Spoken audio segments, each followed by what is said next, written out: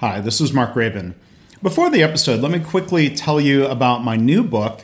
It's titled Measures of Success. It's a book that will help you react less to your performance metrics, every up and down in those. It'll help you lead better. It'll help you improve more. So you can learn more about the book by going to www.measuresofsuccessbook.com, or you can search Amazon. It's available as a print book, a Kindle book. It's available through Apple Books. I hope you'll check it out. Hi, this is Mark Graben. If you like this podcast, you might realize I have a blog, leanblog.org. Did you also know that I have another podcast called Lean Blog Audio? And there I basically, occasionally, or as often as I can, I read audiobook-style versions of blog posts. So you can go to leanblog.org/audio or search in your favorite podcast place for Lean Blog Audio. I hope that'll give you something else that's food for thought, something else to help you in your lean journey. Welcome to the Lean Blog Podcast. Visit our website at www.leanblog.org. Now, here's your host, Mark Graben. Hi, this is Mark Graben. Welcome to episode 146 of the podcast for May 2nd, 2012. Joining me today is Dr. John Toussaint. This is his fourth appearance on the podcast. He is the CEO of the ThedaCare Center for Healthcare Value. And today we're talking about his latest book called Potent Medicine, the Collaborative Cure for Healthcare. In the book and in the podcast, John talks about the three aspects of this collaborative cure. First being patient-centered care redesign, second being transparency, and third being payment for outcomes. So a lot of the discussion follows up on my conversation with Dr. Dean Gruner, the current CEO of ThedaCare, the health system, back in podcast 144, where Dean was talking about their experiments with accountable care organizations there at ThedaCare. For past episodes, you can go to leanpodcast.org, and as always, thanks for taking time out to listen. Well, John, it's great to have you back on the podcast talking about your new book, Potent Medicine. Thanks for joining us. Thank you, Mark. We're excited about this new book and be happy to talk to you about it. Yeah, so I have the advantage of the book in front of me. A lot of the listeners might not have the book because it's been just very recently released, Potent Medicine, the Collaborative Care for Healthcare. So, John, can you kind of introduce the book for the listeners, kind of give us a the high-level summary, how the book came to be, and we'll dive into some of the main points. Well, we've been on the lean journey at ThedaCare for almost a decade now, and we've learned that there are several other things that are pretty important to true health reform. In addition to redesigning care using the lean methodology, we also need to have a payment system that actually rewards organizations that are delivering better care. In other words, pay for value rather than pay for volume. The other thing that we've learned is that if the customer, the patient, doesn't actually know who's delivering better value, so doesn't have the information and the data, then the whole system doesn't work. So what we've really designed with Potent Medicine is one-piece flow for healthcare reform, which includes payment redesign that rewards value, transparency of healthcare performance so patients know who's delivering the best value, and care redesign using lean. And a lot of what you're writing about is born from your experience when you were still CEO of ThedaCare and for what's been happening since when another recent guest of mine, Dr. Dean Gruner, the current CEO, has been in charge of leading ThedaCare. Can you talk a little bit about some of those experiences that led you to realize that these other pieces beyond just that great lean improvement work were necessary?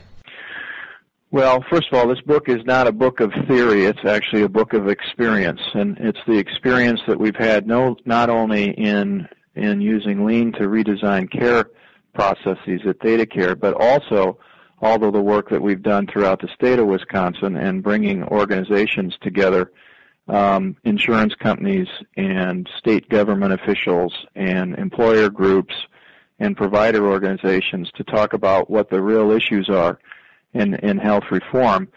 And so this is actually work that we've done over the last few years, where we actually created the Wisconsin Collaborative for Healthcare Quality and publicly reported physician performance measures, and we created the Wisconsin Health Information Organization and are about to publicly report cost information on physicians as they through episodes of care of their patients. So what we've done is we've taken that experience and we've written this book about how powerful these types of activities are in actually changing behavior, not only of physicians but also of people who pay the bill and even patients.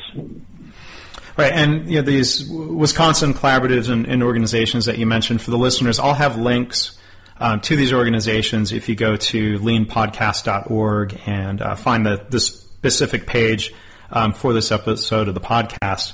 Because there is, as you mentioned, John, a lot of data that's available, far more data than here in my home state of Texas.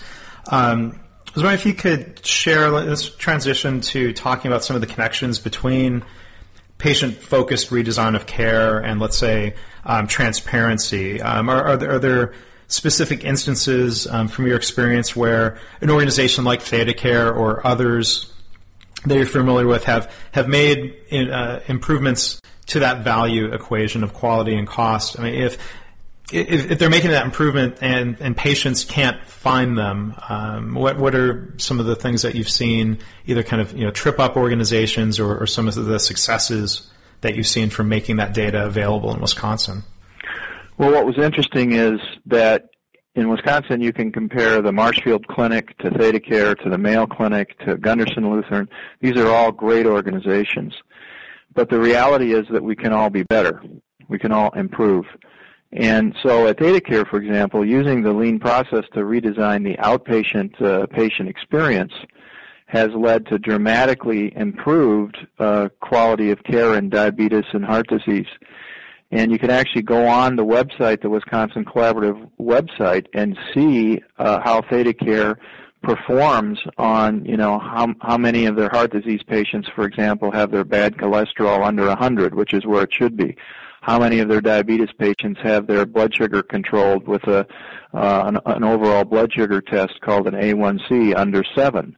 And what ThedaCare has done is, using the lean principles, collapsed the time required for patients to get care and then done more of the care in the single visit. So, for example, a patient comes in, has their blood test drawn the minute they show up to the clinic. The blood test is actually run while the patient is in the room with the doctor, and the doctor gets the results within 15 minutes and can actually then have a conversation with the patient about changing the medications for the diabetes control or the high blood pressure control.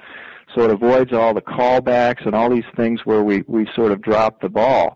And what that's led to is dramatically better quality. And now the patients can actually go on the website and find that, find who's actually delivering the best quality in diabetes care, the best quality in heart disease care in the whole state. And so some of that's available, the quality data is available. Some of the other factors, patients might look for in terms of where can they get in for an appointment most quickly. I mean, some of that fall, some of the output of that lean redesign, does that fall on the hospitals and health systems to sort of try to communicate and use that in their marketing, or is it just something that becomes known within communities that you can get in here more quickly and get that high quality, great value care? Well, what you can do on the website, the Wisconsin Collaborative website, is actually you can actually find out how long does it take for you to get an appointment with a doctor in any clinic in the state. So you can determine whether you can be seen today or not, for example, in all the clinics in the state. So we have measures of access, we have measures of quality, we have measures of quality and cost. You can actually get a pretty good picture of where you probably ought to be going in the state of Wisconsin, depending on what condition you have. Okay, great. So that access piece, I guess in a way that's a different aspect of healthcare quality. Being able to be seen and get diagnosed or treated more promptly is going to lead to better outcomes, right? Correct. Yeah. One thing I wanted to ask you about, you wrote about in the book about transparency, that I thought was interesting. It was talking about the difference between outcomes measures and process measures. I was wondering if you'd share some of your experiences and what you see being measured today versus what your recommendations are in the book Potent Medicine. Well, there was an interesting article recently that showed that the process measures that the premier demonstration project with CMS, that those process measures did not lead to any change in mortality rates in hospitals. And so what we're finding and what we've known is that if you use process measures, so this would be like, for example, you come to the emergency room, you're having a heart attack, did you get an aspirin? That's a process measure that, did we actually do something? But we don't talk about, did you lose half of your heart muscle? That's an outcome. Or did you die? Or did you, so those are outcomes measures. And so what we really are interested in is what are the outcomes of care, not necessarily what the process measures of care are. What are the outcomes measures of care? And when you report outcomes measures, then what happens is organizations, we go back and really look at the root causes. Care processes are so much more complicated than just, a series of process measures. And so what you really need are the outcomes measures so that can then help guide you back to what the root causes of the poor outcomes are, which then you can redesign the process using the lean principles to actually improve the outcomes. So we're a big believer in reporting outcomes measures, and we're not too high on whether you actually gave the person the test or whatever, because you could have given the person the right test 100% of the time and still had a poor outcome. Right. Is some of this maybe a matter where those process measures are not really good predictors of the outcome? Is that where some of that disconnect maybe comes from? Yeah, I think the issue is that there are too many process measures that are required to actually predict the outcome. In fact, most of the time we don't have all of the process. We actually can't have all of the process measures because there are hundreds of them. And so what we really need is what actually happens. So what's the outcome? And then what has to happen is the organization has to go back and redesign the care process after they do the root cause analysis. So we're from a transparency world perspective, we're suggesting that these process measures are important, and the reality is what we're finding is they really aren't very important. And it's more important for the organization to deeply understand what it is that they're doing so they can understand how to redesign their care. Okay, thanks. And the other interconnection I think would be good to delve into is looking at patient-focused lean care improvements with the issue of comprehensive payments. When we talk about the problems, like you'd elaborated on this too, the problems that come from the fee-for-service payment model. Back in the manufacturing world, we would call this a piecework model, where people are being paid for activity. Something that I think a lot of manufacturing moved away from. What are some of the things that either, let's say tripped up organizations like ThedaCare, where they made improvements and that fee-for-service model didn't really reward them for that improvement, or some examples of cases where alternative payment methods have helped? Can you explain some of that for us? Yeah, so one of the problems in a fee-for-service world, because we are exactly in a piecework world. So part of that problem is, I wrote in my first book On the Mend about how we actually delivered babies at a later time in gestation. If you deliver a baby before 39 weeks, those babies end up in the intensive care unit. Well, we now know that based on evidence-based medicine that you should never deliver a baby before 39 weeks. So we moved to delivering 100% of our babies after 39 weeks, and that reduced the number of babies that were going into our ICU, And in the fee-for-service world, we actually got paid for babies going into the ICU. So we reduced the number of babies in the ICU by 50%, and we therefore reduced our revenue by 50%. So that's one of the core, elements of dysfunction in this payment system. So we need to move to a payment system that actually helps reward us to keep people healthy and to have better health outcomes. And what that means is we need to move to a more of a global payment system or comprehensive payment system where we actually get prepaid to take care of people in a way that maximizes their health rather than waits for them to get sick and then we get paid. Now, in the new book, I actually give a very specific example of a diabetic patient who from a hospital perspective, we get paid a lot more money to actually do an amputation on that diabetic patient than we do to keep the diabetic patient healthy and at home. And for a year's worth of preventative care, we get paid about $2,500. But if the patient was not well taken care of, did not have preventative care, and needed an amputation of a toe or a part of the foot, we get paid $33,000 for that. So the question is, shouldn't we get paid to actually keep the diabetic patient as healthy as possible, not do those amputations, not have those complications? Well, of course, the obvious answer is yes, but yet the reward system today is not set up to reward us for doing that. Yeah, and I recently talked with Dean Gruner about ACOs, or accountable care organizations. Is that one of the primary ways that you think this comprehensive payment model is going to be implemented, or are there alternatives? What are your thoughts on that? Well, ACO is one experiment that will be tried. We don't know exactly what's going to work. So, ThedaCare is participating in the Pioneer ACO program. There are 32 organizations in the country that have agreed to do this. This is a big experiment from Medicare. And the payment system is based on year-over-year improvement in total cost of care and quality of care, and then when you do reduce the cost, you get a piece of the savings. But it is an experiment in which the basic concept is, can we look at the payment system from a global perspective?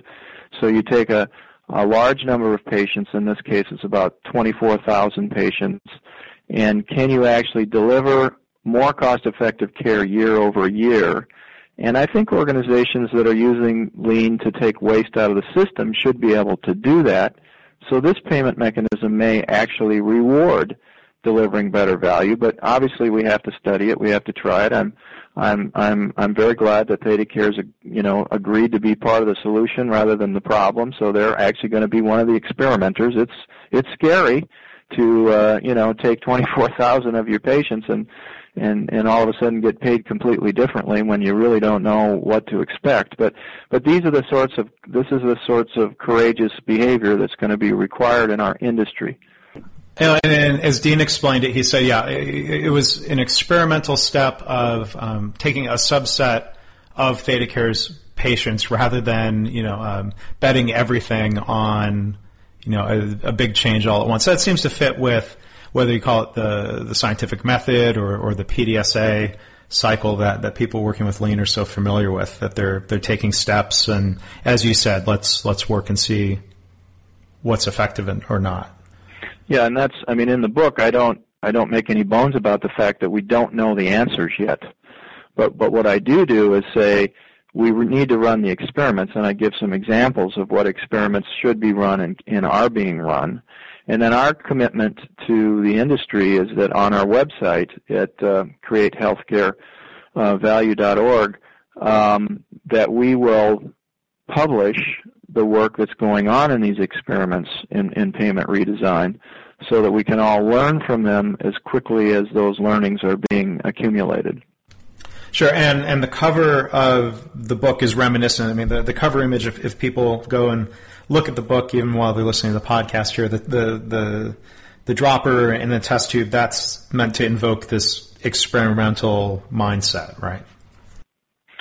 Correct. As we have a lot of work to do here. This work is not done in any way, shape, or form. We have to connect the payment system to the delivery redesign using Lean, and then we have to make sure that our customers, our patients, know what the results are. And those are all quite experimental concepts, especially tying them all together into one-piece flow, which is really what we've tried to do with the thinking in this book and the thinking in some of the experiments that we're running in Wisconsin. Mm-hmm. So as kind of wrap things up a little bit, I'm curious to hear your thoughts on two aspects of the broader healthcare reform discussion. First off, what sort of alignment is there, if any, of these three ideas of transparency, comprehensive payments, the patient-focused care redesign, those three elements with what had been passed in the Patient Protection and Affordable Care Act? And then the second part of that, what can listeners do? Should they be trying to contact congressional leaders at the federal level, with state leaders, or both? What are your thoughts about how this fits in there? Well, the first question is certainly in the Affordable Care Act, there are parts of the Affordable Care Act that start to address some of these problems. So, for example, the Medicare data, which we very much need in our data sets here in Wisconsin, the legislation does allow the release of Medicare data to organizations like the Wisconsin Health Information Organization. But the problem is that the requirements for that release make it almost impossible for the Wisconsin Health Information Organization to use the data in a way to give reports to physicians to allow them to improve. So that particular component of the Affordable Care Act needs significant improvement if it's going to be practically implemented. Other parts of the Affordable Care Act, such as the Medicare Innovation Center, the experiments that they're running with payment reform, I think are right on. So the Pioneer ACO program is one of those experiments. There's another experiment with comprehensive primary care payment. So these are good things. These are good experiments that the federal government and Medicare should run. And so there are some things, right, that actually make sense in the Affordable Care Act that can help us with these. But the reality is that the federal government needs us locally in states to actually do some of this work and to experiment with it. So again, the idea here is this is a collaboration. We have to collaborate with the government and the private sector. We have to collaborate with the employers, the insurance companies, the provider systems, the state governments, and the federal government to actually, work on these experiments to see what works and then to move to policy that supports that. And all of that is, somewhat beyond what the Affordable Care Act is describing. So we've got a lot of work to do yet from a governmental perspective, in my opinion, and I'll be spending significant time with, and have been, with government officials to try to explain these things. As far as, what can you do next Tuesday, I guess I'd look at it from your audience's perspective. First of all, if you're an employer, or you work for an employer, I think that there's some things that we need to stop doing on Monday, which is we need to stop buying on discounts. So right now, most employers buy their insurance products, and the insurance company comes to them and says, well, I got a bigger discount with ThedaCare than, my competitor, so you should, buy your insurance from me.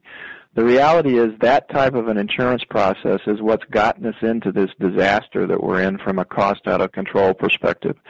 So employers need to stop buying on discounts. If they're self-funded, they need to release their data to organizations like the Wisconsin Health Information Organization. They also need to get focused on their own employee health performance, do health risk assessments, consider getting on-site clinics going in their companies, and then design benefit plans that actually get the patients involved in trying to help figure out where the best value is in healthcare. So there are quality and cost websites now that patients need to be going to. If you're a patient, I think there's some, and we're all patients. So what do we need to do as patients? We need to ask our doctor, why should I have this test? Based on what evidence? Why should I have this treatment? You're going to prescribe antibiotics to me. Well, why, when 98% of the time antibiotics are completely ineffective for this problem? Well, guess what? We need to educate ourselves, right? We need to ask doctors, if you're going to have surgery, how many surgeries did you do last year? And what was your infection rate? What are your outcomes? Doctors ought to be able to tell us that as patients. And the same questions for the hospitals. What's your infection rate? What's your mortality rate for heart surgery? These are all things that we just sort of take for granted, that the doctor is in charge and is going to do all the right things. Well, the reality is that we have to become informed consumers as patients, and we're not today. Well, so it sounds like there are a lot of very practical actions we can take, both locally, in the exam room, or trying to research care that we need, or trying to help communicate with our political governmental leaders. So, John, I want to thank you for sharing that great overview of the new book, Potent Medicine. The subtitle is The Collaborative Cure for Healthcare. So I certainly want to wish you luck with the book. And you're going to be, one other thing maybe if you mention real quick, you're going to be keynoting and talking about the ideas here at the upcoming Lean Healthcare Transformation Summit. If you can tell the listeners a little bit more about that great event. Yes, we're in Minneapolis, June 6th and 7th. We will be bringing together the best lean healthcare organizations around North America. They will be doing lots of presentations. Mark, you're going to be part of that presentation group as well. And we're going to actually delve more deeply into some of these issues of how do we pay for value that's being created in lean organizations, and how do we make that more transparent, both from a national perspective and make it personal. So we're going to have a lot of interesting arguments and conversations and dialogue about what really needs to happen in health reform on June 6th and 7th in Minneapolis. So I invite you all to be there and meet us and talk with us about it more. And people can find more at createvalue.org. They can also find information at the LEI website, lean.org. Is that right? Correct. So we do this conference in partnership with LEI, which we do many things with in partnership with Lean Enterprise Institute. And John Shook will be one of our keynote speakers at this year's conference, who's the CEO of the Lean Enterprise Institute. Yeah, well, I'm really looking forward to it, and there's going to be a lot of great networking and discussion with the attendees. It's always a great crowd that comes in to attend. So, John, thanks so much for talking about the new book, and good luck, and I hope it gets into a lot of readers' hands real soon. Thank you very much, Mark. Thanks for listening. This has been the Lean Blog Podcast. For Lean news and commentary updated daily, visit www.leanblog.org. If you have any questions or comments about this podcast, email Mark at leanpodcast@gmail.com.